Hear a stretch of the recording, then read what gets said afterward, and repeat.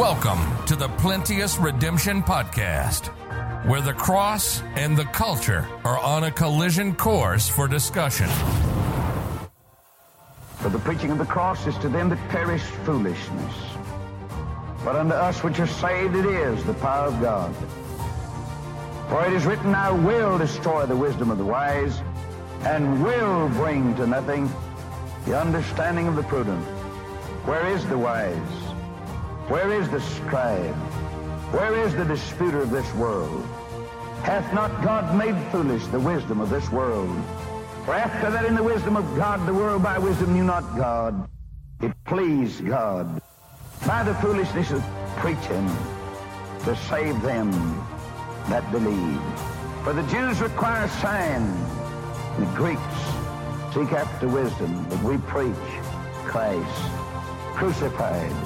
Unto the Jews a stumbling block, unto the Greeks foolishness, but unto them which are called both Jews and Greeks, Christ, the power of God and the wisdom of God. Now, here's your host, Thomas Irvin.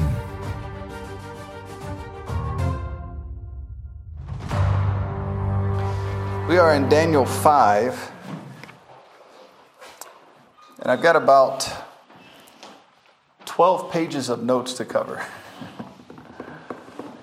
Some of it is historical background. Some of it is descriptive of Babylon.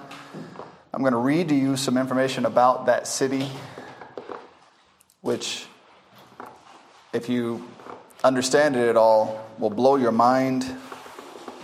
It was just an incredible place. So we got a lot to cover. We'll do some historical background, some info about Babylon, and then, of course, we'll cover the information in the chapter. The chapter is pretty straightforward. It's there's no deep doctrinal issues. There's nothing. Of course, you can pick apart a chapter as deeply and as much as you want, but in a class that's just under 3 hours long, we don't have time to go as deeply as I would like, but it's a fairly straightforward chapter. Belshazzar is a fool, and he's going to demonstrate that. And God's going to respond. And Belshazzar is going to wish he hadn't responded. But once you open that door, it's open. That's what I used to, where I used to work, I was a communications engineer. And I got moved to their Tier 2 department, which means the stuff that the normal engineers can't handle got brought to me and the group that I'm in. We have to fix it. We are the last stop. This is the elite team. You better fix it, because then the manager is going to come and ask you why you didn't fix it. And when you move from the floor where everybody else worked to the room where we worked, it's a small room full of a bunch of angry engineers, if I can put it that way. And everybody in there has strong opinions. And so they have a sign on the door when you walk in that says, if you get offended in this room, it stays in this room. Because they're really harsh with each other, the way they talk to each other and treat each other. And so I moved back there, and this guy comes to my desk, and he says, if we say something you don't like, you're going to go tell on us? And I said, if I say something you don't like, you're going to go tell on me? And they said, okay, no problem. So of course that meant they like to. It was me and one other brother from my church. We worked in there together. He was actually the manager of that area, and they knew who we were. They knew what we were about. They knew our background. They knew that we were not Christians in name. That we believed what we said and we tried to live it out. And so, of course, they would want to tempt us and come ask questions and play and do all these things. And two guys were talking, and they were talking about somehow Moses came up. Neither one of them believed the Bible, but one of them was a nice guy. The other one was not. He was a jerk, and he liked being that way. He enjoyed it. And so the nice guy said something about Moses, And they couldn't remember whatever the detail was. I don't remember what it was. And the nice guy turned around and looked at me across the room and he said, "Hey, Thomas." And he asked something about Moses in the Bible, and it was a genuine question. I just don't remember what it was exactly. And the guy next to him, he said, "You mean the fake mythology?" I said, "Now, if you're going to open that door, I'm going to walk through it. Are you sure you want to open that door?" And he said, "Never mind, I'll go back to." He turned around and went right back to work. And so now that's someone who was hoping he could open his mouth and intimidate somebody and they wouldn't say anything. But I informed him up front, if you open that door, I'm going to walk through it. Okay, now if he feared me and didn't want me to walk through the door that he wanted to open and talk about, what's he going to do when he stands before God? And that's the way you need to live life. The Bible says you are supposed to fear the Lord. And so if you want to live on the edge and you want to tempt God and you want to play with the door and open it and then shut it and you want to keep playing with God, at some point he's going to walk through that door. And there will be no turning back. Belshazzar made a tragic, stupid mistake. And how many actors, movie stars, musicians, millionaires, billionaires, I mean, you go down the list. All these wealthy, famous people, they like to try and tempt God. What they don't realize or don't care to realize is that God might take them up on their offer one day. And it's going to be horrendous for them. And so Belshazzar serves as an example of that. All right, let's read verses 1 through 4. Belshazzar the king made a great feast to 1,000 of his lords and drank wine before the 1,000. Belshazzar, whilst he tasted the wine, commanded to bring the golden and silver vessels which his father Nebuchadnezzar had taken out of the temple, which was in Jerusalem, that the king and his princes, his wives, and his concubines might drink therein. Then they brought the golden vessels that were taken out of the temple of the house of God, which was at Jerusalem, and the king and his princes, his wives, and his concubines drank in them. That was a big mistake. Verse 4, they drank wine and praised the God. Now it's interesting. Look what they praised. The gods of gold, of silver, of brass, of iron, of wood, and of stone. Does that sound familiar? That should take your mind right back to Daniel chapter 2. The image that Nebuchadnezzar saw was gold, silver, brass, iron. It didn't have wood, but it went all the way down to the miry clay.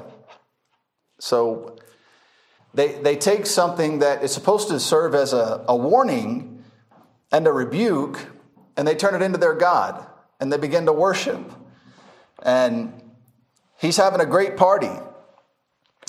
He's got all his lords there, his concubines there, his wives there. Now that'd be interesting to see. His wives and his concubines are all in a party together. Lester Roloff used to say, one wife is enough for one man. That's you can't handle any more than that. And so now you got a room full of drunken wives and concubines. How's that going to go? I guess if you're a king who can put people to death, they probably drink quietly. I don't know. I don't want to know. But some historical background.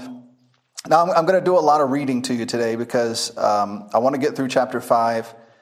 And if I get off on side trails and stuff, if I don't use my notes explicitly, we won't get through it all. So historical background. This night, the kingdom will change hands, and the head of gold will give way to a lesser kingdom. Which kingdom comes after? Medo-Persia, which is represented by what? What metal and what part of the body? Yes, very good. Belshazzar appears weak, incompetent, and lascivious. He is wholly given to his lusts and seeks to please himself. pursuits of this sort require the individual to go deeper into sinful perversion to satisfy. Right? So if your goal is pleasure, well, whatever pleases you now, if that's your goal, if that's the purpose of your life, is to experience that pleasure, well, at a certain point, you're going to become numb to that pleasure. It's not going to be enough. So you're going to have to go further. And then once you go further and your senses are excited again, well, that's only going to last for so long. And then you got to go further. This is how you become a drug addict. They take a drug, say, for example, heroin.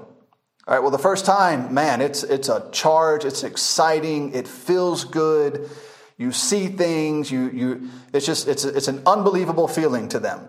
They get this incredible rush out of it. Well, if you take the same amount over a certain period of time, it's not effective anymore. So then they have to take more. And then it's not effective anymore. So then they have to take more, and they have to take more, and they have to take more. And the next thing you know, they're strung out on the streets. They've lost everything. They've destroyed their relationships. They've ruined their lives chasing pleasure. It felt good, so I kept doing it. And when it was no longer feeling good, I had to increase what I was doing, and it just takes you further. It's the same with alcohol. It's the same with sexual perversion.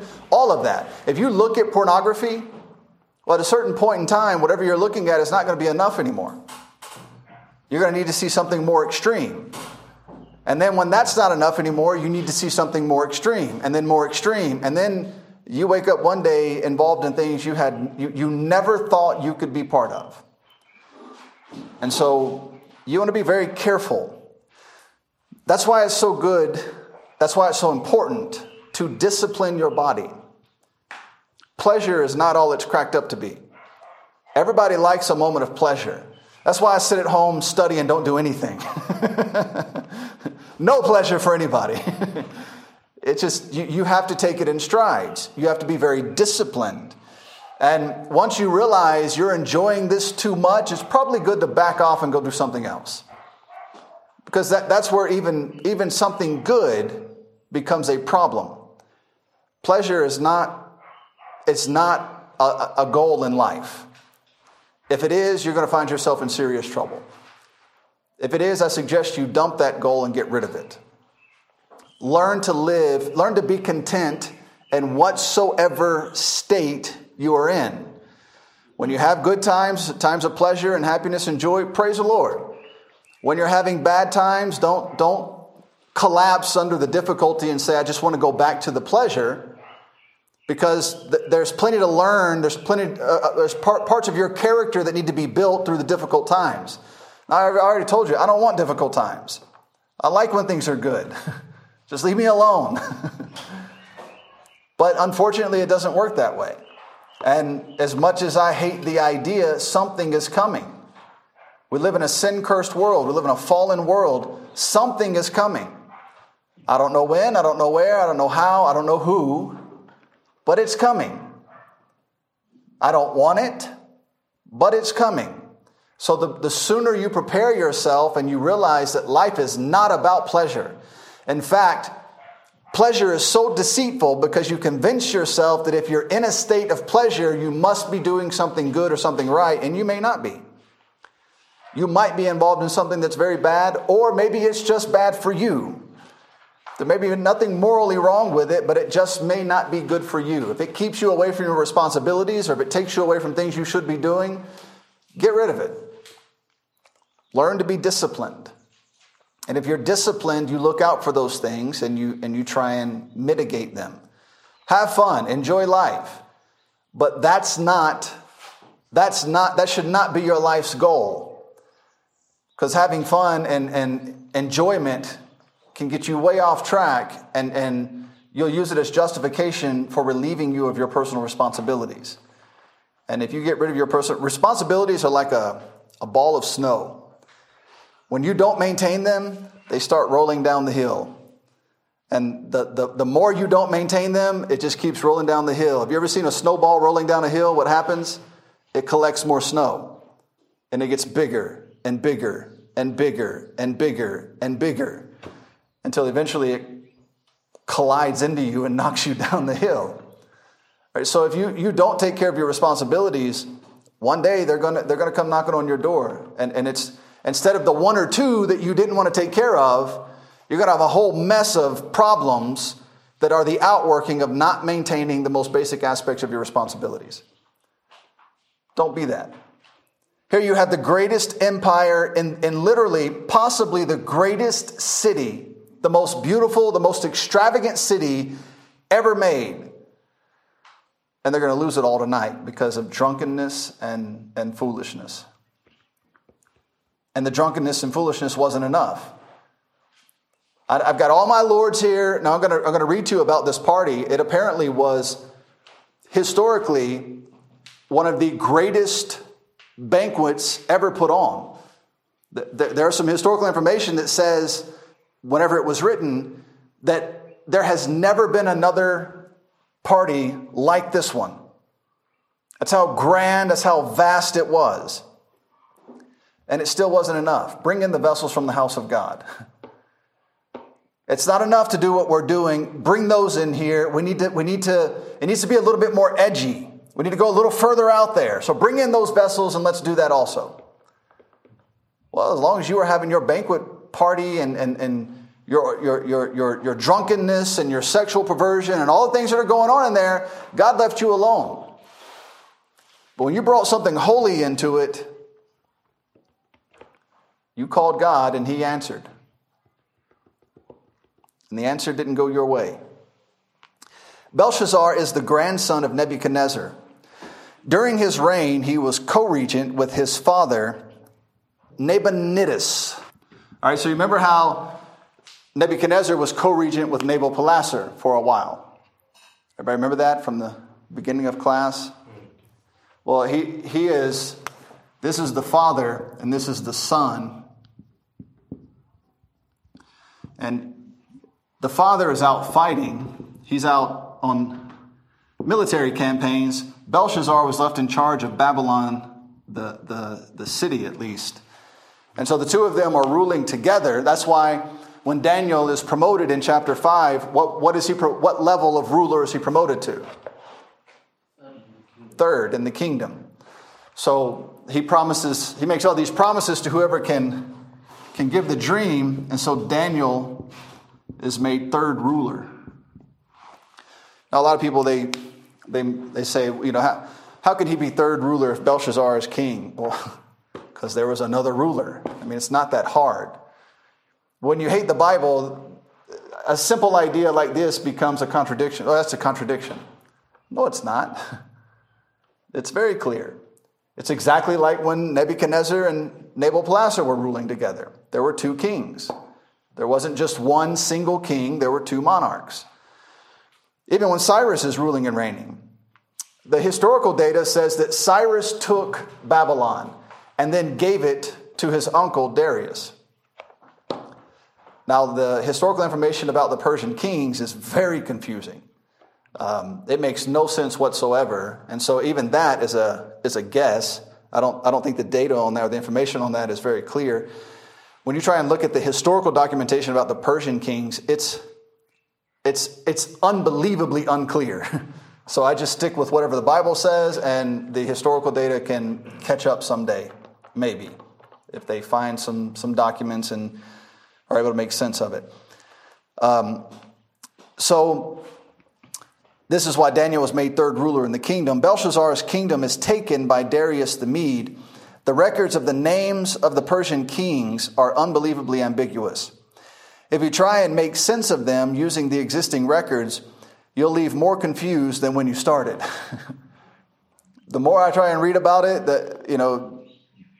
it makes no sense. And then the incredible thing is the commentators and the historians alike will tell you who each of these kings are in the Bible, and then after telling you all that, they'll say, but we really don't know, which is just what we think. But you just made it sound like that you had all this. Why did you have me read this whole book to get to the end to find out you don't have a clue what you're talking about? Why didn't you say that in the beginning? Then I could have thrown the book away and just stuck with the Bible. And so, not that they would have found something contradictory to the Bible, but it can some of the historical information can help add light to what the Bible has given us. And so sometimes it's complementary and sometimes it's not. And with the Persian kings, it's a mess. Therefore, I depend solely on the biblical narrative. If and when dependable discoveries are made, I will revisit this idea. But for now, I take Darius to be the same person in Daniel, Haggai, and Ezra. And I have many reasons for this. We will review them if we have time. So when we go through chapter 6, if we have the time, I hope to go through the relationship that Darius had with the Jews over an extended period of time. And why Darius was so favorable to the Jews. Now we know Cyrus was because essentially God told him to. He said, God told me to send you back and to fund it so that you can rebuild the temple. But Darius, who came after him, and this is the other thing. So you have Cyrus from Ezra to Zechariah. All right, there's several books from Ezra to Zechariah that deal with Judah and their captivity, either going into captivity or released from captivity and back in the promised land. So from Ezra to Zacharias, you have Cyrus, Ahasuerus, Artaxerxes, and then Darius. All right, now the time period from when Cyrus gave his decree to go back and rebuild until you get to Haggai, which is the second year of the reign of Darius, is about 15 years. So either they went through 1, 2, 3, 4 kings in 15 years, which is possible, or these guys were reigning at the same time. Same Cyrus in 2 Chronicles, same Cyrus in Isaiah 44, same Cyrus in Isaiah 45, same Cyrus in Ezra chapter 1. Yes, it's the same Cyrus. Same Cyrus in Daniel, the end of Daniel chapter 1, what it says that Daniel lived all the way to Cyrus, king of Persia. Right, that's why, so Daniel was about 20 years old, 16 to 20, when he was taken captive. And this is when the captivity happened by Nebuchadnezzar, until Cyrus is about 70 years. So by the time he gets to Cyrus, he's in his late 80s or early 90s. Does that make sense to everybody? All right, so my point here, though, is that either you went through all 4 of these kings in 15 years, which again is possible. We're going to read in a minute about, Nebuchadnezzar dies, his son takes over, he's immediately killed, and another son takes over, he's immediately killed, and another son takes over. And so it's possible to go through that many kings in a short period of time. But there's documentation of that with the Babylonian kings. There's not a lot of clear documentation with the Persian kings. And so when I read what's in the Bible, what it looks to me is it's like this. Cyrus is the head. He's the king. He's over everybody else. Remember, they have a massive empire that you can't reign over by yourself. It's not possible. So what I think he did was you had Cyrus, who's the king, and then you had other kings under him. All right, and that's where these guys would come into play. That's what it looks like when you study it in the Bible.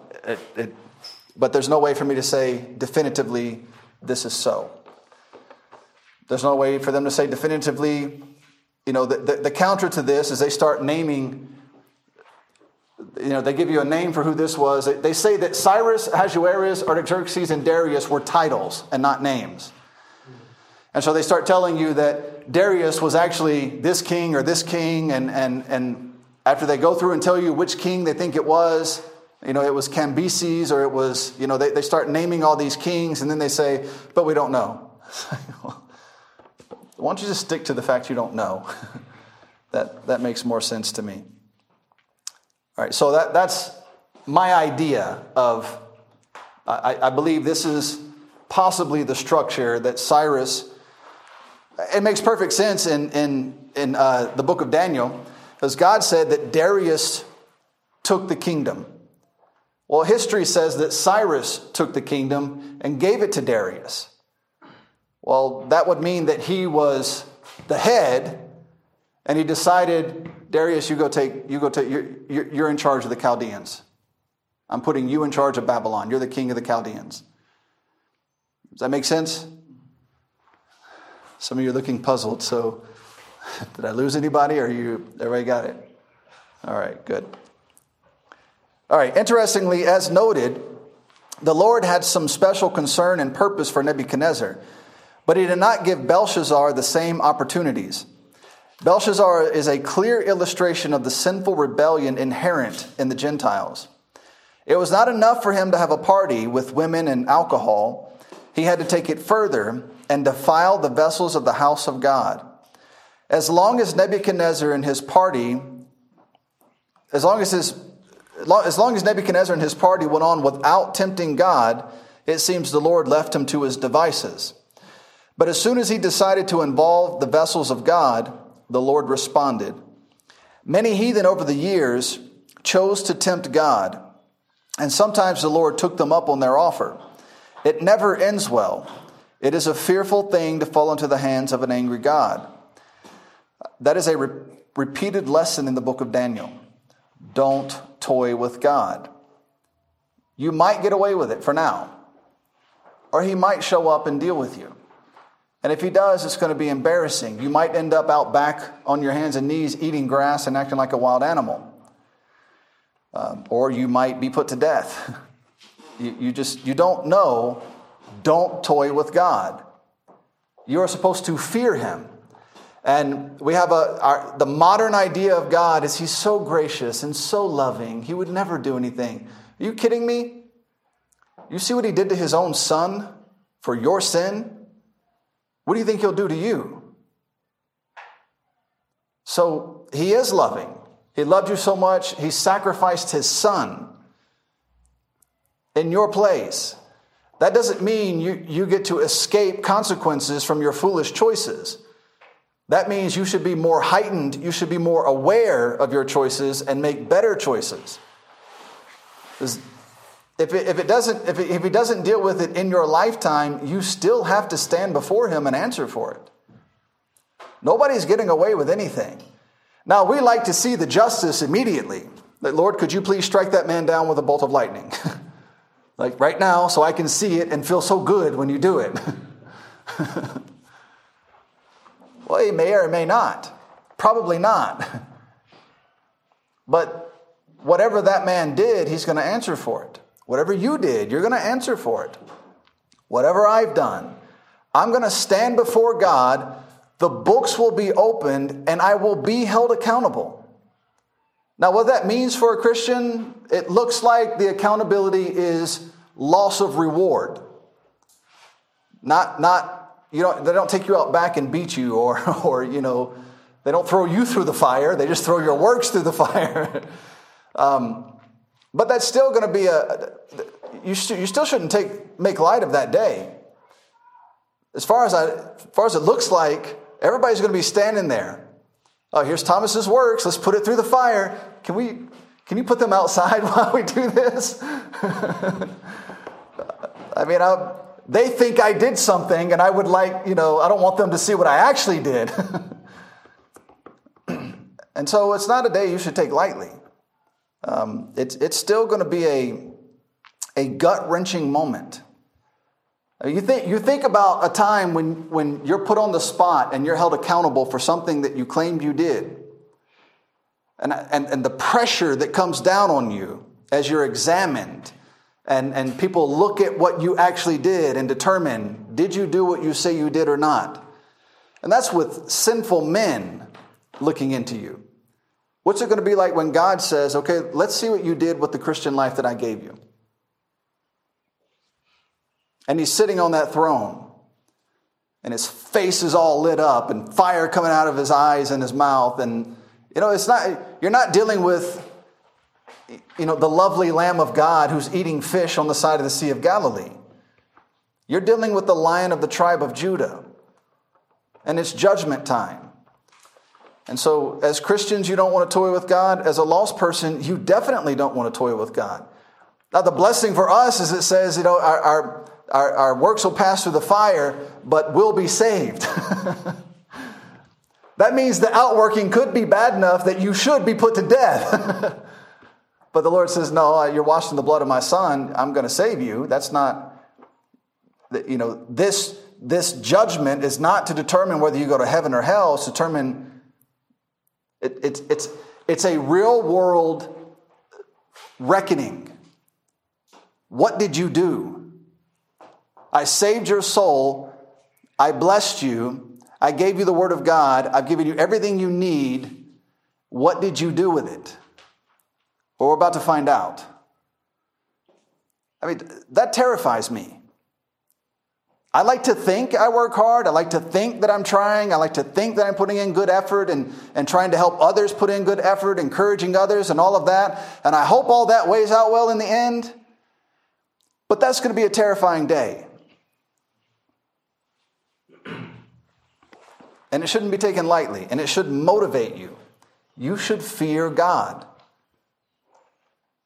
You should fear Him.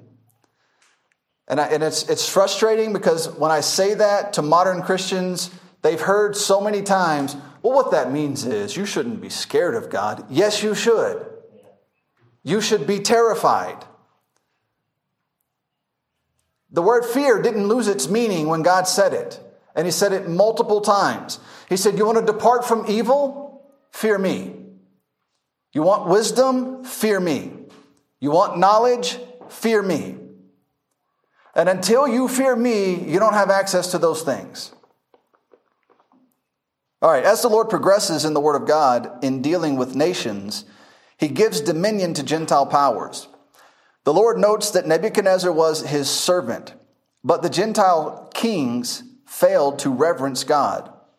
Nebuchadnezzar was given repeated opportunities to repent, and to some extent he did, though it is not clear that he was fully converted. His son that followed him seems to have no reverence for the Lord whatsoever, and it does not appear the Lord tried to humble him as He did Nebuchadnezzar. Thus the Gentile kings reveled in their power, but they utterly failed to act as the Lord's representatives on earth. That was the purpose. It was not only to punish Judah and to deal with Judah, but the secondary outworking of this is that these kings were supposed to be His representatives on earth. And I mean, the Lord said openly of Nebuchadnezzar and Cyrus, they are my servants.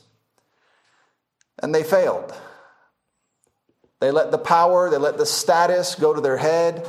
And when we're about to read about Babylon, if you saw what Nebuchadnezzar was seeing and you were in charge of it, you might be tempted to say, look what I did. Look at how great this is, therefore look at how great I am. And that's not the way to look at it. The way to look at it is, look what God has done for us. Look what God gave me. Look at what exists because of God. It has nothing to do with me. Nebuchadnezzar could not accomplish this on his own. God said, I'm going to make every nation bow down to Nebuchadnezzar. And He did that. And Nebuchadnezzar said, look what I did. That's the wrong way to approach it. Historically, around the time period of Daniel chapter 5, the Medes and the Persians made an alliance that combined the two nations.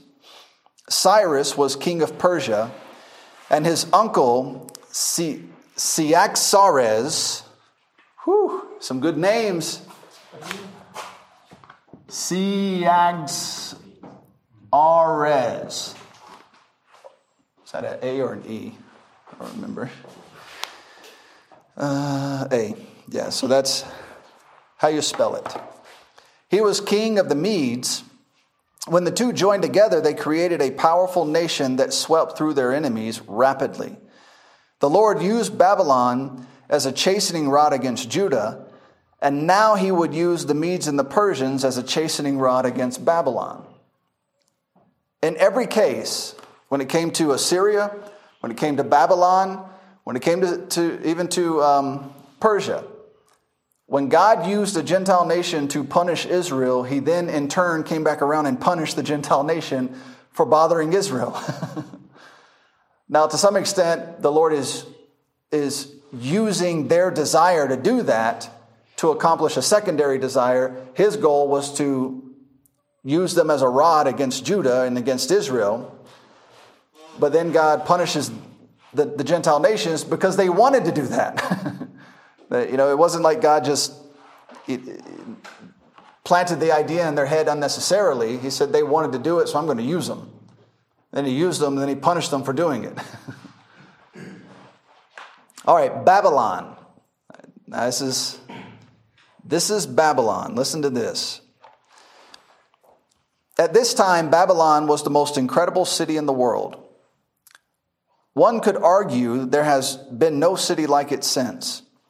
But like most major cities, it was devoted to every sinful vice one could imagine. Babylon is known as the birthplace of much of the world's false religious tendencies. Many of the pagan rituals practiced around the world, and unfortunately, many of the pagan rituals adopted by Christians came from Babylon. Beginning from the days of Nimrod, the Tower of Babel, Babylon is the headquarters of dark paganism. So it ends up being it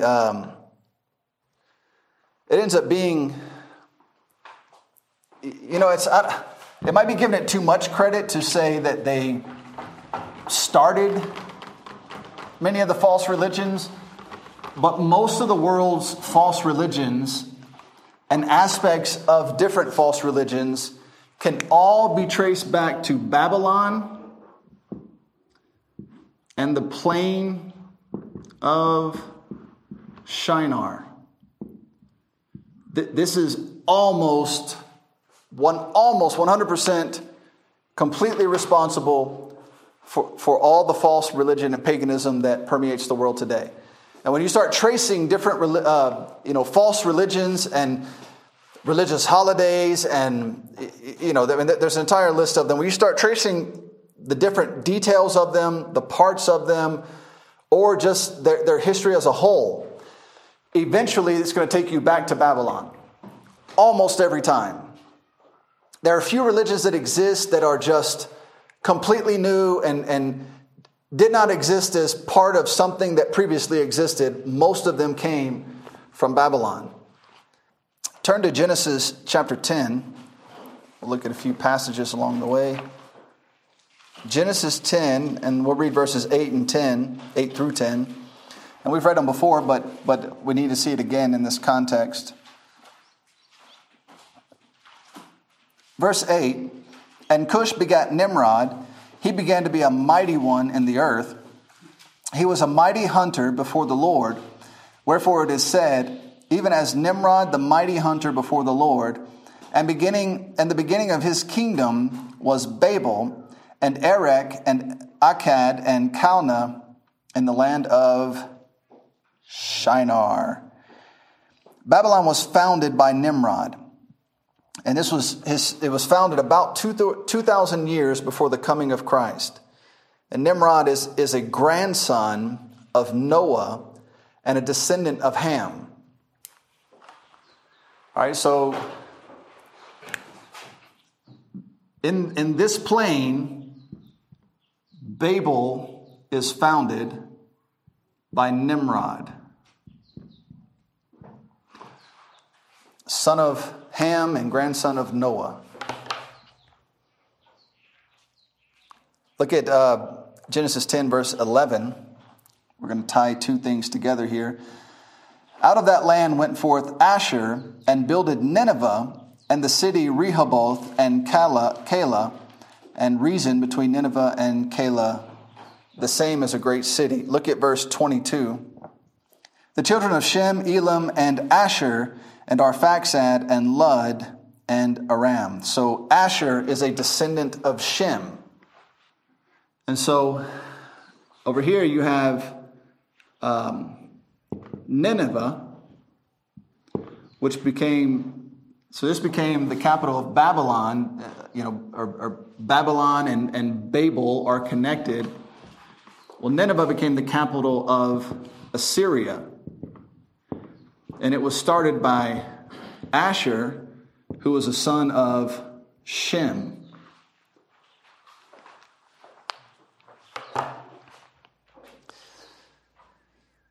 The Assyrians, Asher, the son of Shem, founded the city of Nineveh, which became the capital of Assyria. The Assyrians dominated the Chaldeans who lived in Babylonia.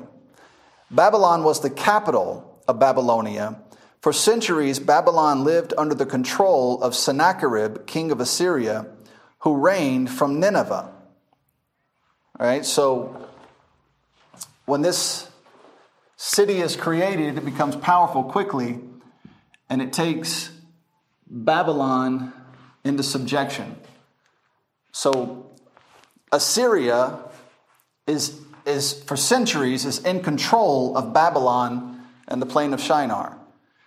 All right, so that this whole region is going to encompass the Medes, who were subject to Nineveh, and the Persians, who were all under domination by Asher and his city. Look at 2 Kings 19, and we're going to read quite a bit. We'll read more than half the chapter. We'll read verses 16 through 37. Actually, let's go back to verse 14 through 37. And Hezekiah received the letter of the hand of the messengers and read it. And Hezekiah went up into the house of the Lord and spread it before the Lord. And Hezekiah prayed before the Lord and said, O Lord God of Israel, which dwellest between the cherubims, thou art the God, even thou alone of all the kingdoms of the earth, thou hast made heaven and earth.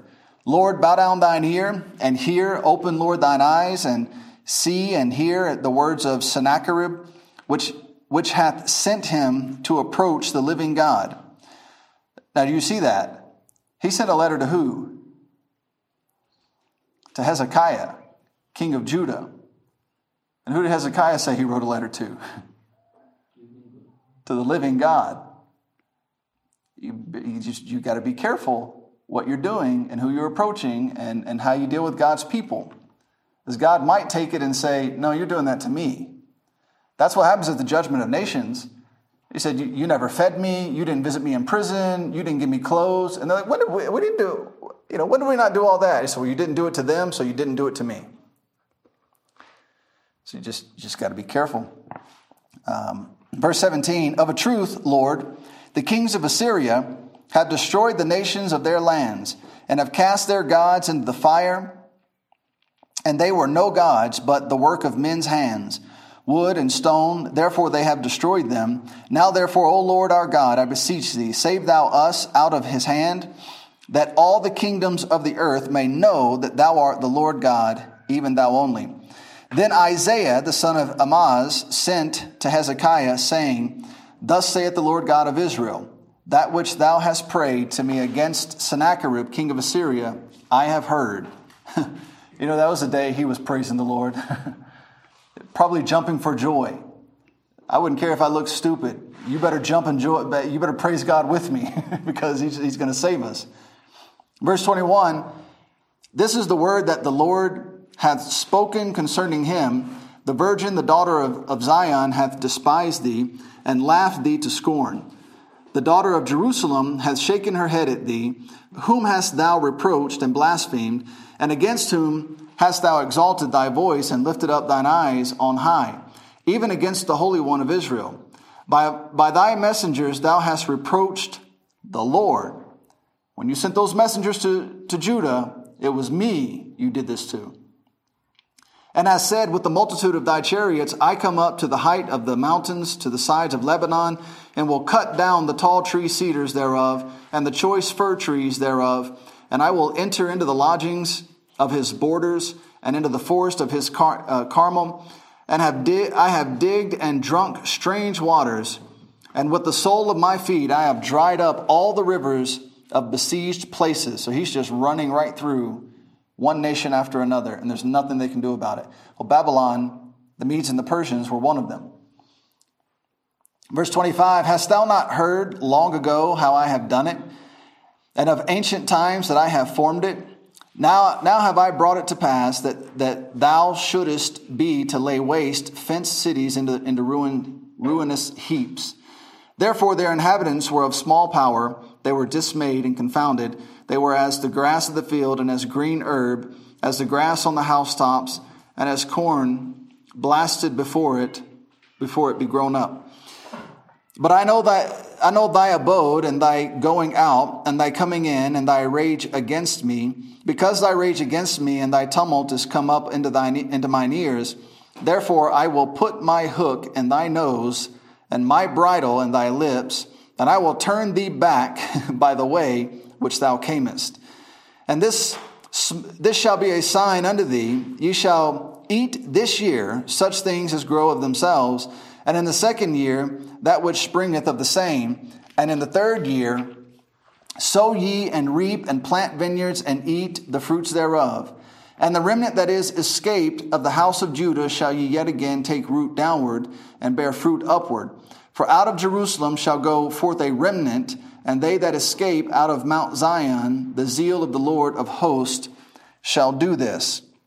Verse 32. Therefore thus saith the Lord concerning the king of Assyria, he shall not come into this city, nor shoot an arrow there, nor come before it with shield, nor cast a bank against it. By the way that he came, by the same shall he return, and shall not come into this city, saith the Lord. For I will defend this city to save it for mine own sake and for my servant David's sake. And it came to pass that night that the angel of the Lord went out and smote in the camp of the Assyrians 185,000. And when they arose early in the morning, behold, they were all dead corpses. Verse 36. So Sennacherib, king of Assyria, got the message and departed, and went and returned and dwelt at Nineveh. And it came to pass, as he was worshiping in the house of Nisroch, his god, that Adramelech and Sherezer, his sons, sounds like a good family, smote him with the sword. And they escaped into the land of Armenia, and Esarhaddon, his son, reigned in his stead. Now what's interesting is, so the Lord stopped him from taking Judah, did not allow him to take Judah. But sometime later, Esarhaddon takes Israel, the northern kingdom. And Esarhaddon moves people into both Israel and Judah once everyone is taken.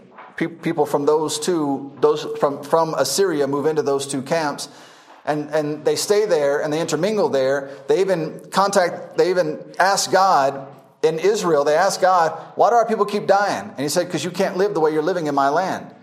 He said, go back to Assyria, find the Levites, bring them back to the land, and they'll teach you how to live properly in my land. So they went back, found the Levites, brought them back into Israel, and let them teach them how to live in the land. And so through that, you begin to have this intermingling of people, and guess who it produces? The Samaritans. So sometime later, you have the Samaritans who are a result of this intermingling between the Jews and the people from Esarhaddon who come in, and that's all laid out in Ezra and all of that, and not part of what we're talking about now, but what I want you to see is Sennacherib reigning from Nineveh, and he's just sweeping through whatever country he wants. Nothing is stopping him until he comes knocking on Judah's door, and God was not ready for Judah to go into captivity.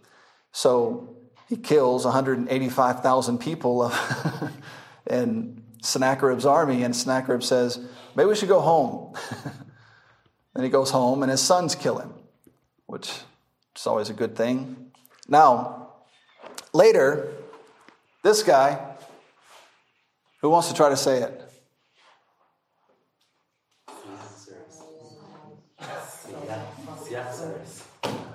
That's pretty good. Cyaxares is going to be the best I can do. If you heard somebody who spoke his language say it, they would probably be laughing at us. So, but Brother James, my pastor always says, when you come to these names, just pick a way to say it and say it like you know what you're talking about. And people will say, oh, that's how you say that. They'll think, oh, man, he said it so confidently. Surely he knows what he's talking about. Anyway, so he was a Mede, and he was the uncle of Cyrus the king. He overthrew Nineveh and the Assyrian Empire. Together they overthrew him. Cyaxares the Mede accomplished this by forming an alliance with Nabopolassar. Who was that? The father of Belshazzar. Sort of. Nabopolassar was the father of Nebuchadnezzar. That was close. But he was the father of Nebuchadnezzar. So we're going all the way back. I'm sure all that history we covered in the beginning, I'm sure you all remember it, right? Right? Because there's a quiz on it tonight. Nabopolassar? Same as it was last time. Nabopolassar. Nabopolassar. All right, Nabopolassar was succeeded on the throne by his son Nebuchadnezzar. Nebuchadnezzar rebuilt Babylon and made it into a grand city. Now listen to this. I might try to draw some of this to make sure we can get the gravity of this because it's incredible.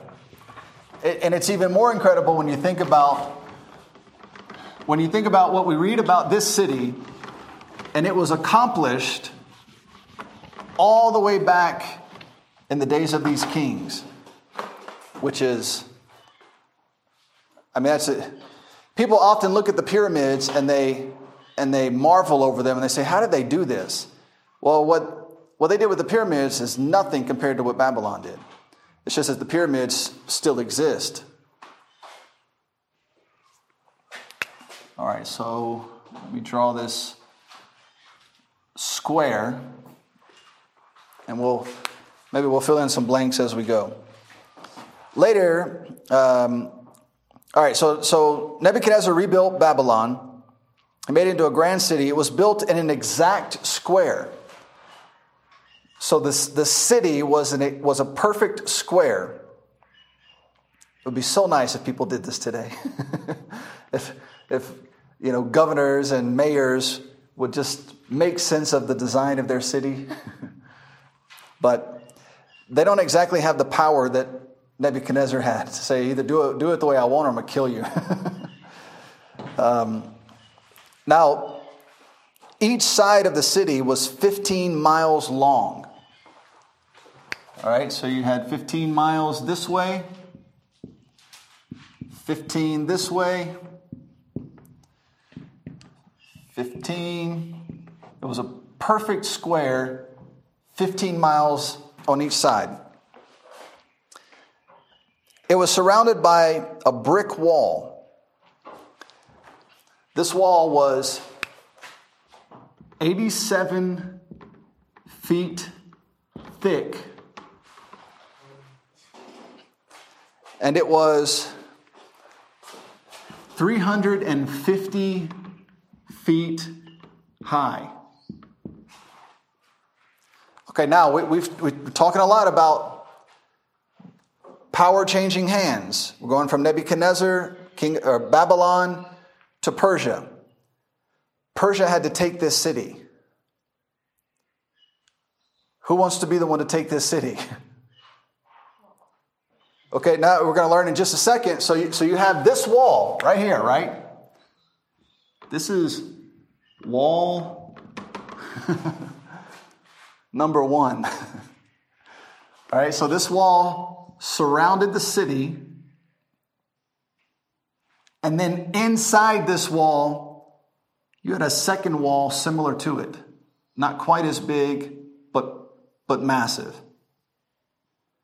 And this was a highway, an avenue, a massive avenue that ran around the city that was patrolled by the military. That makes sense so far? So if you did have the military to be able to fight this city, once you got through the first wall, and we're not even done yet, because there was stuff outside as well. And so we got to get to that part. The protection wasn't just the wall and then the internal wall. There was also, I'm going to read it to you, but I'll go ahead and tell you. There was a moat outside that could only be crossed by a bridge. So they had drawbridges on different sides of the city that allowed them to get across this moat, and the moat was fed by the Euphrates River. So it's never running out of water. So this water, who knows? Everybody know what a moat is? Anybody not know what it is? All right, so a moat, oftentimes in old days when people lived in castles and things like that, they would build a moat around their castle, which is a huge body of water. And sometimes they put crocodiles and things like that in the water. So if someone tried to cross in the water, they had to deal with wild animals. So the idea is, and the river went straight through the city and out the other side. So the river literally perfectly divided the center of the city and separated it equally on two sides. All right, so you have this moat, which is water surrounding the city. All right, so if you want to get into the city, these bridges are drawbridges. That means they raise up and down. So if they're not actively using it, it's up, which means you have no way across the water without getting into the water. And then so let's keep reading. You'll see why this is so significant.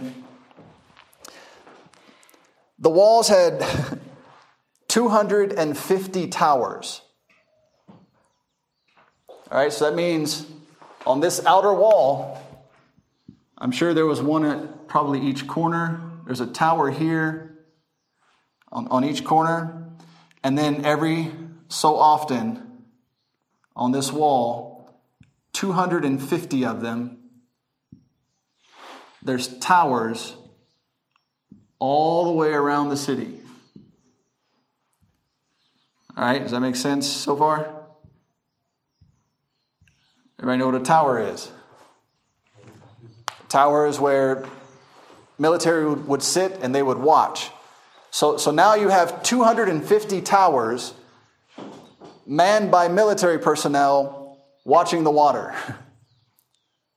And if you try to cross that water, you don't come here with permission. You try to cross that water, they're going to bring men with bow and arrows and they're going to light you up.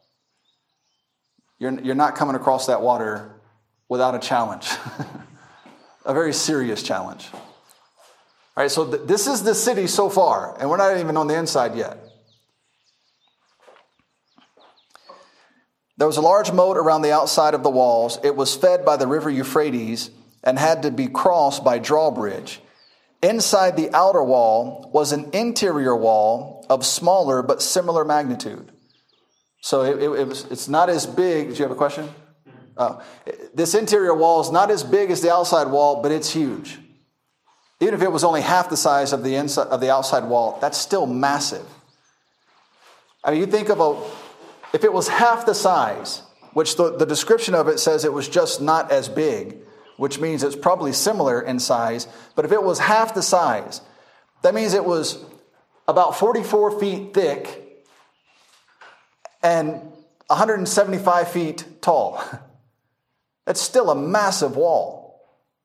It's still nothing. It's still not something you want to come against in these days, when you got to bust through a wall to get to people. The city had 25 massive avenues that were 150 feet wide. And this is how they ran. They ran perfectly, north to south,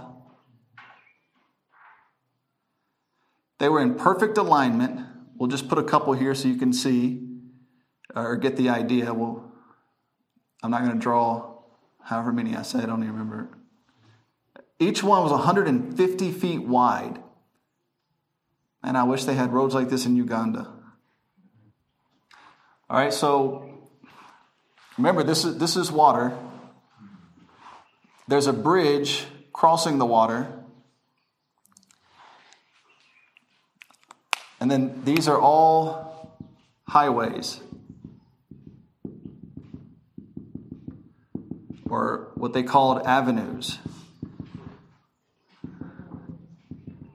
Each one is 150 feet wide, which means they're massive. The modern roads are not 150 feet wide. I don't even think they're 100 feet wide. I don't know their exact dimensions, but those are huge.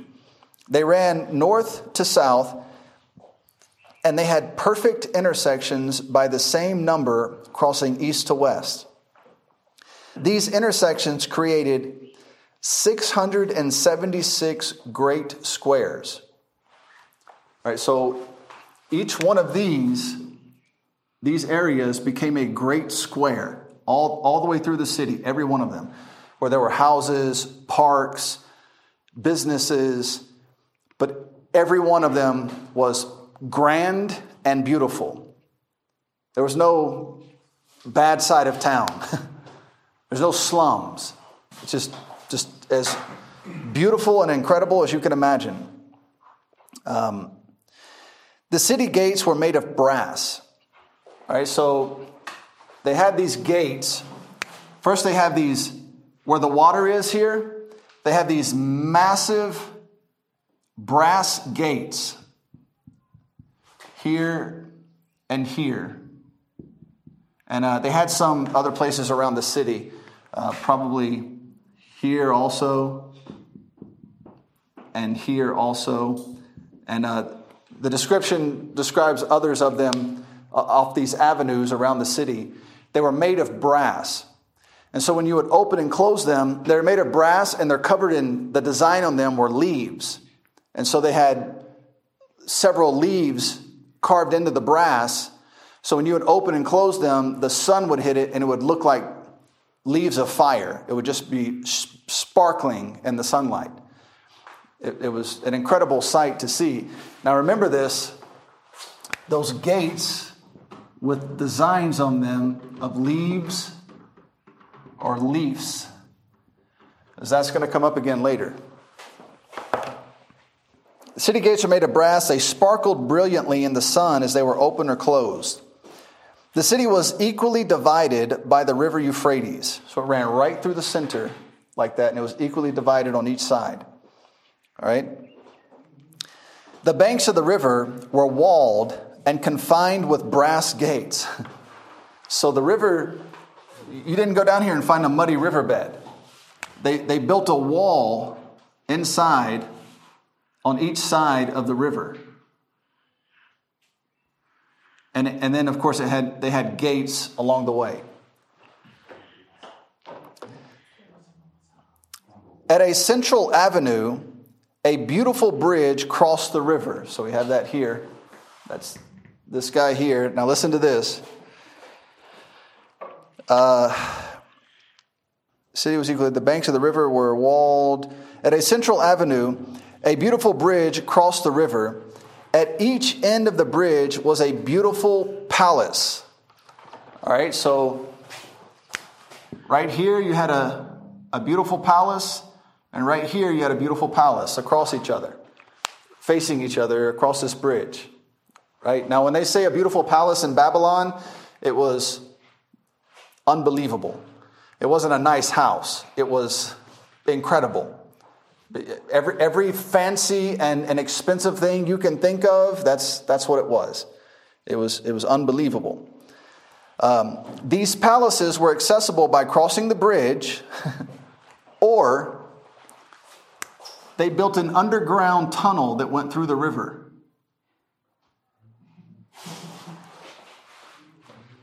So you can either go across the bridge, or you can go down and go under a tunnel that takes you through the river to get to each one of these palaces.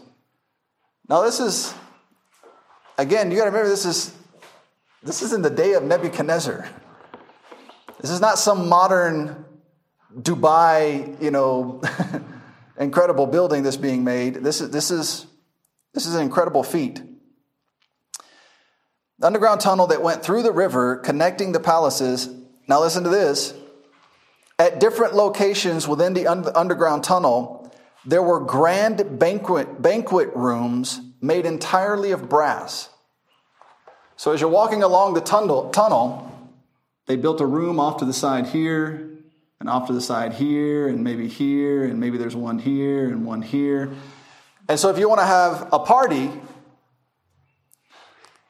like the one Belshazzar has, you can go down and have it in a brazen room under the Euphrates River. Near one of these palaces stood 8 towers. Each one was 75 feet high, and they were stacked one on top of the other. So if we just pick a spot, we'll say right here, they had a grand courtyard, and there's a tower right there. This tower consisted of 8 towers built on top of each other, each one 75 feet high. Each stood one upon another. They had external winding staircases. I wouldn't walk down that staircase. I'm not going up it.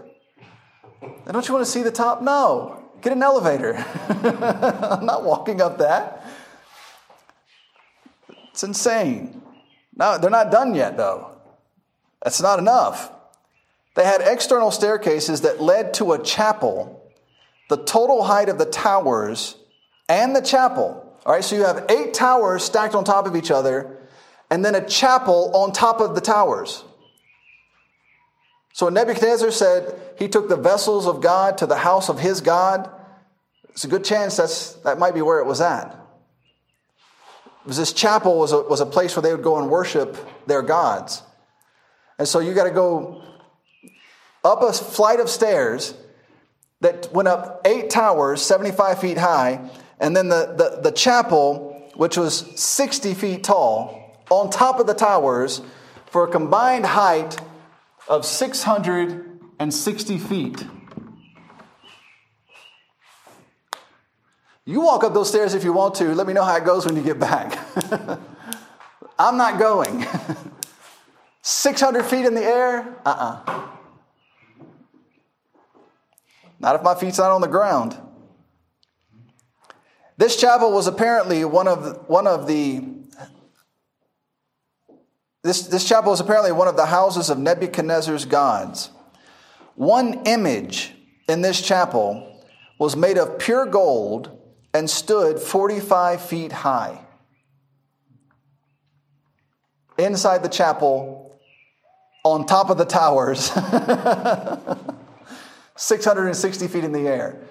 Are you getting the idea of how incredible this city was? And can you imagine maybe Nebuchadnezzar's in one of these palaces and he's looking out over the city one day and says, man, look what I have done. And God says, no, no, look what I have done. I just let you be a part of it. Now go eat grass.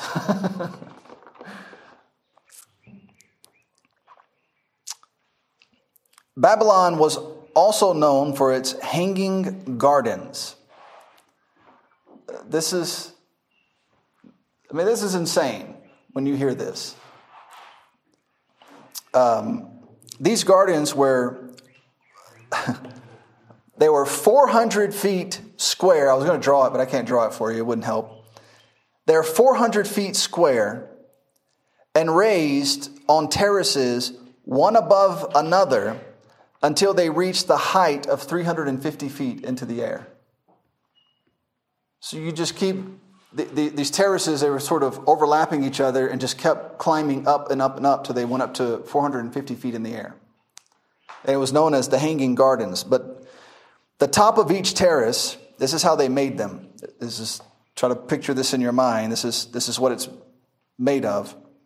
The top of each terrace was covered with large stone slabs, then a bed of rushes, a thick layer of asphalt, 2 courses of brick cemented together, and then lead to prevent leakage. So they're literally creating a massive platform, the bottom of which is rock. Then they fill it with rushes, which is like, it's kind of like what you use on the huts to keep the rain out. When the reeds or whatever you put on top of some of the older houses to keep rain and stuff like that out. Rushes is just something you use. It's a plant that you can use to help seal something, to keep water out, to kind of, or another example would be in some of the village churches, they put dung on the floor to make a solid hard floor, and then every couple of years they do it again. So that's the idea. That's the rushes. Then it was covered in asphalt. Then there's 2 courses of brick with cement, and then they would take lead and cover the whole thing in lead. Then they would fill it. So they're creating a kind of a wall that I don't know how tall it was. I didn't see any numbers on how tall this wall was. It's made out of all this stuff. Then they would fill that with earth, and they planted flowers, shrubs, and massive trees. And they did that over and over, climbing up to a height of 350 feet. So from a distance, it looked like a forest-covered mountain. That's what you would think if you saw it. Till you got there and realized it's a man-made structure that is a hanging garden. Each garden overlapped the other. So as you went higher and higher, you get to the top and you'd be able to look over and look down 350 feet over the edge of one of the... If you're not careful, if they didn't keep it groomed, you might just be walking in the forest and walk right off the edge, and that wouldn't go well. So they probably had good insurance. Nebuchadnezzar, he was the insurance. It was filled with earth and flowers, shrubs, and even large trees were planted. From a distance, they appeared to be forest-covered mountains. These gardens were built by Nebuchadnezzar to please his wife Amytis. That's how you pronounce it. I'm sure that's correct. Who came from the mountains of the regions of Media. So she's from the mountains. Babylon has no mountains, so Nebuchadnezzar literally built her a mountain.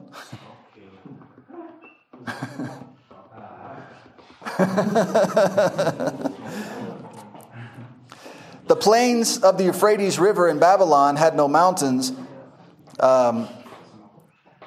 Look at Isaiah 13. Now think about this. Now listen. If you think about what we just read, if you think about how I just described this city to you, and then in light of what we're about to read, should I just wait for everybody to finish, or? I understand. I'm about to add to it.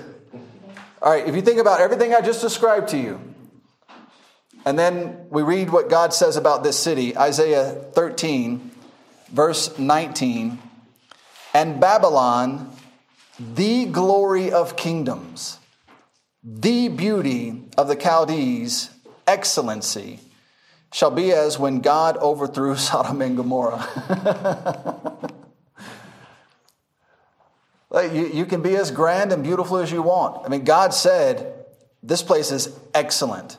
It is the glory of kingdoms. You name one city that has ever looked like this since. You can go to New York City. It's interesting, but it's a dump. You go to Los Angeles, you're probably going to get robbed or killed. You go to Dubai. Dubai is completely safe, but it's not like this. Dubai has some interesting things for you to see. I've been there. I've been to the island of the Palms. They literally built an island in the ocean that looks like a palm tree. Now they spend a fortune trying to keep it there because the ocean won't let it stay. You can't just make an island in the ocean and expect that the ocean's going to let you keep it there. The ocean's going to wash it away. And so they spend a fortune on all this technology and stone and all these things to keep a barrier around it, to try and keep it there. And the richest of the rich live there. Did you imagine that? Tomorrow your house might be washed away, but you spent $5 million on it. That's just stupid to me. I don't understand why you do something so dumb. But they're also trying to build the island of the world. So they literally want to build a replica of the globe as an island in the ocean. They've been trying to do it for 15 or 20 years, and they've failed so far because it's just, it's a Nebuchadnezzar type project, and you don't have Nebuchadnezzar money and power. Nebuchadnezzar could say, you're going to build it or I'll kill you all. Dubai can't do that. So no matter how grand or how special or how wonderful or how magnificent you think you are, when you turn against God, He's going to tear it down. Look, I can say objectively, not because I'm an American. I can say objectively, I can give you numerous reasons why America is potentially the greatest country that has ever existed on the earth. And it's about to be thrown away. It's about to be destroyed. It's about to be gone. If you turn against God, God is going to turn against you. God is going to win every time. There's no way around it. So all these people, all these grandiose, rich, famous, powerful, all these people that don't need God, one day they're going to face that God. And they might face the consequences of their actions before they face that God. And they will not win. It will not go well. This city, do you know how the Persians took this city? I'm getting ahead of myself, but I'm going to tell you. All right, now, who wants to go against this moat? Anybody? No. Okay, if you get past the moat, then you're going to go against this wall. Who wants to do that? Okay, let's say you got past both of those, which is not going to happen. You're not going to do that. There was not a military in existence. You know, when Belshazzar is having this party, you know who's outside, camped out around his wall, besieging his wall? The Medes and the Persians. And Belshazzar is so confident you're not getting through all this, he's out here having a party. In fact, the entire city was drunken and involved in perverse forms of fornication because it was a pagan holiday. The whole city. So the military is not patrolling the wall, which they're supposed to be doing always. If I'm the king, I don't care if it's a holiday or not. I don't celebrate holidays as it is. You're definitely not celebrating a holiday if you're supposed to be on my wall protecting my city. It's not happening. They're all drunk and out of commission. All of them. Because they all knew you're not getting past this, and you're not getting past this, and if you do, you're still not getting past this, but by the time you get here, we're going to be awake and know something's wrong and can get the military together. So you know what Cyrus and Darius did? Does anybody know? They came back here and they dug a trench that led to a lake. And it diverted the Euphrates River. And they walked right in under the gate. Nobody even knew. They literally just walked right under the gate into the city. We're here. And they took the greatest city that ever existed. They took the most fortified city that ever existed. And they didn't have to touch the walls. They just walked right in. And because everybody was drunken and involved in whatever they were involved in, nobody even knew till it was way too late. Belshazzar's feast. Look at Jeremiah chapter 50, verses 1 and 2. Verse 1, the word that the Lord spake against Babylon and against the land of the Chaldeans by Jeremiah the prophet, declare ye among the nations, and publish, and set up a standard, publish and conceal not, say, Babylon is taken, Baal is confounded, Merodach is broken in pieces, her idols are confounded, her images are broken in pieces. Nebuchadnezzar is believed to have died around 1 year after his time as an ox in Daniel chapter 4. His son, Evil Merodach, how's this for a name? Now, if one of you name your kids this, we're going to have to talk. Evil Merodach. Now, in the Bible, they don't use the hyphen. It's just one word. But historically, that's how they spell his name. Now, I don't know that the word evil there actually means evil the way we use it in the English language. I think it's just a coincidence that that's the first part of his name. Now, there might be some connection. There usually is, at least a loose connection. But that'd be some name to have. His son took his place, and immediately, this is interesting, he immediately liberated Jehoiakim from prison and fed him from his own table. Everybody remember Jehoiakim? He's still alive at this point. He's been in prison this whole time. And he just freed him from prison, and now he's eating from the king's table. Look at 2 Kings 25. 2 Kings 25, verses 27 through 30. And it came to pass in the 37th year of the captivity of Jehoiakim, king of Judah. How long has that been? 37 years in prison in Babylon. Now, the others were taken captive. Now, this is something else to think about. Judah was taken captive and brought to this city and told to settle down, marry, build houses, have kids. They got to live in this city. Well, he's in prison the whole time. So it's just a difference in the setup for the previous king who rebelled against him. All right, back to verse 27. And it came to pass in the 37th year of the captivity of Jehoiakim, king of Judah, in the 12th month, on the 27th day of the month, that Evil Merodach, king of Babylon, in the year that he began to reign, did lift up the head of Jehoiakim, king of Judah, out of prison. Now, normally that's not a good thing. Usually if your head is lifted up, it was detached from your body. But in this case, he's being removed from prison.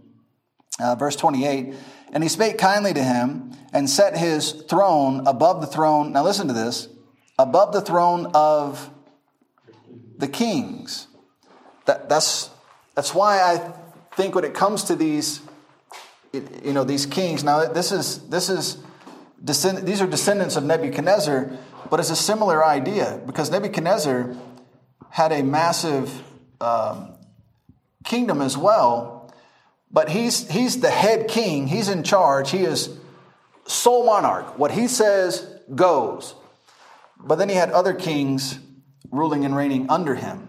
And so he's replaced by him, and it looks like the same setup, and Jehoiakim is counted among these lower level kings.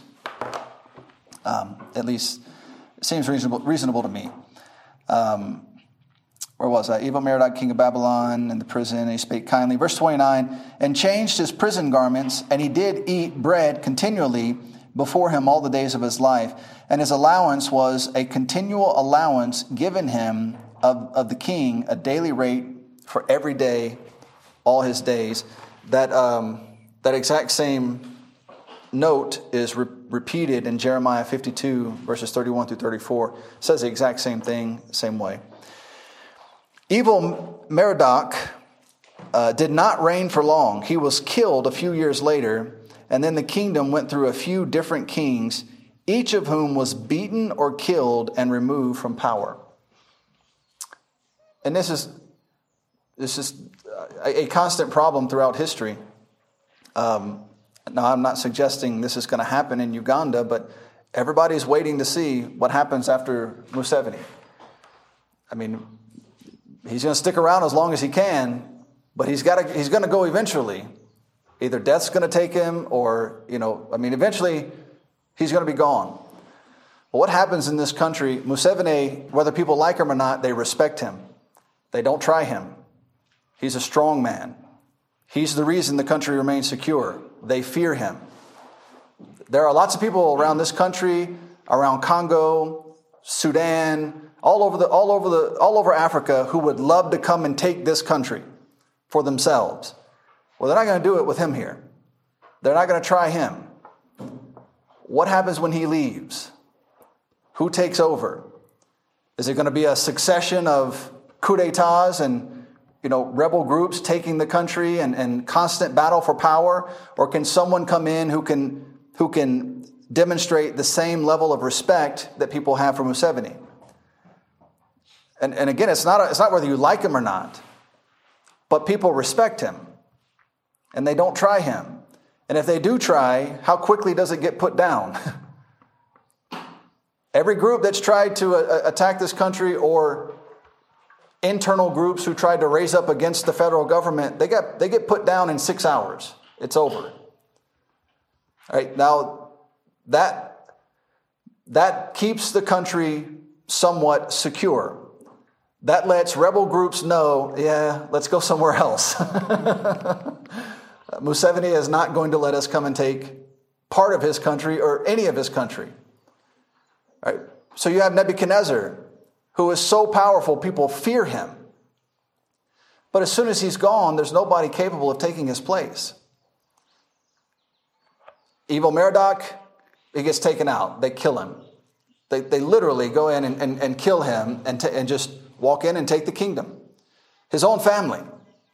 And then the next king, who I believe was, if I remember correctly, was the guy who killed Evil Merodach. They take him, they beat him, kill him, and the guy who killed him, he takes the kingdom.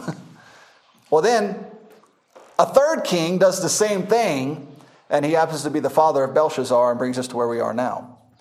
This is what happens when someone's not ready and capable to take the next position of power and is able to immediately stand in and let everybody know everything's in order.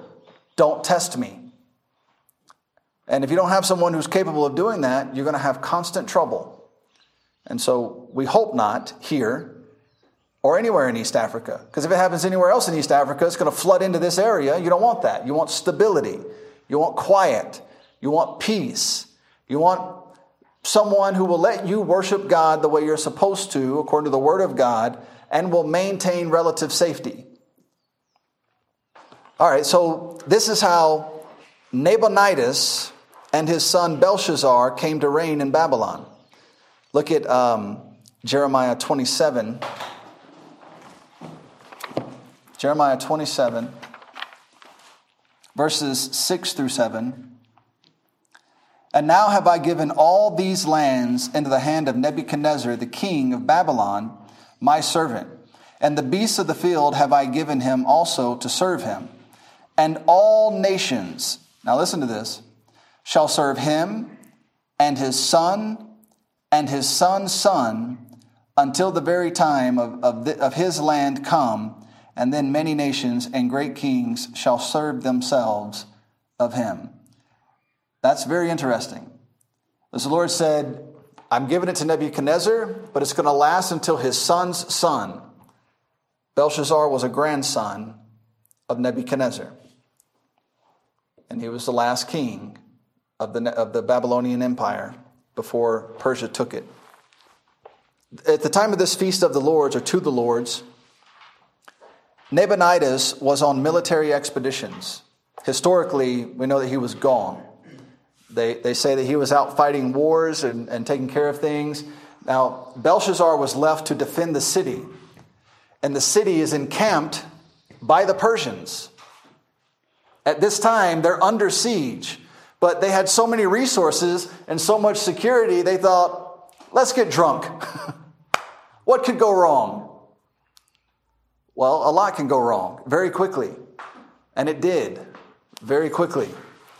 And all it takes, no matter how great a job you think you've done, and undoubtedly this is a well-defended city. And honestly, if the military was not drunk and they were occupying one of these 250 towers on top of the wall, they still could have defended the city. They could have noticed, hey, the water's gone and people are walking down the riverbed. Sound the alarm. But they were not. And all it took was one thought from a creative mind who wanted to get into this city, and he thought, wonder what's under that water. Let's drain the river and see. Oh, it turns out there's nothing under that water. Let's just walk right in. And so one little hole in their defense and a lack of discipline, a lack of properly... You think Nebuchadnezzar would let you think he would have let his soldiers go get drunk and fall around the city in fornication and stupidity? Not a chance. They'd be dead. He'd kill them. You don't do that. You don't let down your defenses. It's a beautiful picture of what the Bible says. Watch. Walk circumspectly. And the moment you think I've done so well, I can take a break, you're going to fall. You can't get to the point to where you think you're doing so good that you're so godly, you can't fall. You're going to fall. Don't do that. Adrian Rogers used to say, your greatest falls come right after your greatest victories. You start thinking, man, look what I've done. So right now in our church, we're having a great time. It seems like every time somebody goes out and preaches the gospel, 35 people get saved and 5 of them come get baptized. That's a little bit of an exaggeration, but it's going really well. So you would have the potential to think, hey, we're doing so good, it's all right, I can take a break. Don't do that. Because as soon as you decide to take a break, as soon as you back off, as soon as you stop watching and praying, as soon as you stop walking circumspectly, that's when something's going to hit you. And you're not going to be prepared. And you're going to be looking at it like, how did that get through? Well, you weren't paying attention. So it just walked right through. Belshazzar was left in charge of the city of Babylon. It is said that Belshazzar's feast was so grand that no other feast of its equal has ever been recorded. This party they're having was so elaborate, no one has ever done it again. No one has ever produced anything on its magnitude again. Now you think about the parties that Hollywood has, and the parties that they have in Dubai, and the parties they have in all these magnificent places all around the world, and none of them have topped what Belshazzar did that night. Now, if one of these devils who goes to these parties is listening to this, that's not a challenge. I'm not trying to encourage you to go put on a party of this magnitude, as it might end the same way. I would suggest giving up the partying, which is fine for me. I don't care. I'm not a socialite. I don't need to be out and about seeing people and talking to people and being all in people's faces. I don't need any of that. I like to be with my family. I mean, guys, they're like, well, I need a guy's night out. Why? That's weird. You have a wife at home that you claim you love. You have children you claim you love, and you want to go hang out with a bunch of guys? That's strange to me. I would rather be home with my family or out doing something productive. People, my wife and I, we used to, when we were home, we would say, so-and-so didn't invite us over to their get-together, whatever it is. And we'd be, a little upset. Like, why didn't they invite us? Well, then they'd invite us. And we're like, I have stuff to do. I don't have time to go to this. And then we're mad that we got invited, but then we didn't get invited, and we're like, why didn't they invite us? Then we got to the point where, please don't invite us. We have stuff to do. It's important. I like my wife. I love my wife. I enjoy my family. I would rather not be out doing whatever it is. You just want to go sit around and talk and do nothing. And I don't have time for that. Or if I'm going to do that, it's going to be at home with people I like. I'm not saying I don't like you. I'm just suggesting that I like my family better. I don't have time for any of this stuff. So you get caught up in, Lester Roloff used to say, you can't go to every dogfight in town and then feed your church on Sunday morning. You have things to do. Remember, all semester I've been beating into your heads, be disciplined, be focused, be productive. Sitting around doing nothing, talking to people about the weather is not being productive. You can call it ministry, you do whatever you want. That's up to you. And maybe it's okay to have a little more social time than I would. Maybe. But I disagree. Get busy. Be productive. Do something with the time that you have left. You should be living like it's an emergency. Like whatever it is the Lord has given you to accomplish, it needs to be done before you die. When are you going to die? Maybe in the next 5 minutes. Have you accomplished what the Lord has given you to accomplish? All right, if you haven't, you got a serious time crunch on your hands. So just be faithful. Parties. Like I could care less about parties. Churches like, well, we want to have a party and bring people in. If you need a party to bring people in, you need a party to keep people in. If Jesus Christ and the Word of God doesn't bring them in, it's not who you want. People would call a church and they would say, what do you have there for my family? Nothing. Go away. Why can't you call and say, do you have somewhere that my family and I can serve God? Yes, you come.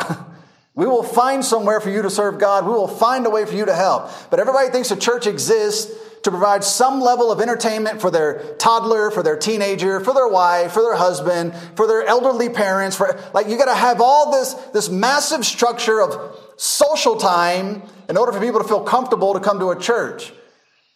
I don't have time for that. And if that's what it takes to get you here, it's going to take that to keep you here. And then that definitely isn't going to happen.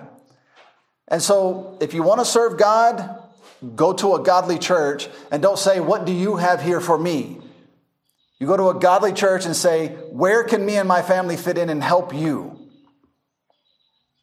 And so if your life is about being a social butterfly, God bless you, but not me. The feast, though it detailed the wealth of Babylon, it demonstrated the wealth of Babylon, also marked its downfall.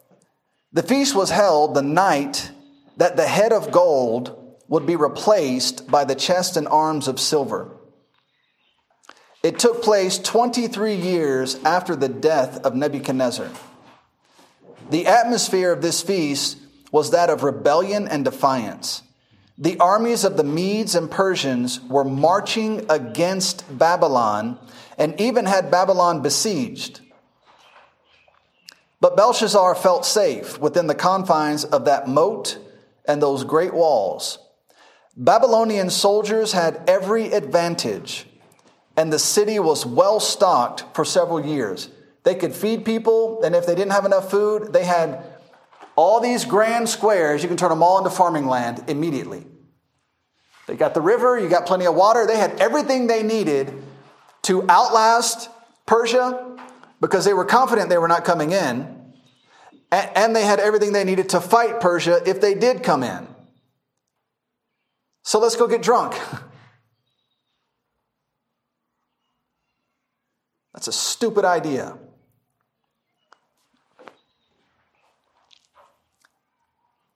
They had every advantage. In the face of their enemies, Belshazzar held a rebellious feast with excessive licentiousness, drunkenness, and idolatry. This feast that encompassed the entire city was meant to show Persia, we don't care about you. We're in here living it up, having a great time. You just go out there and cook some food on your little campfire.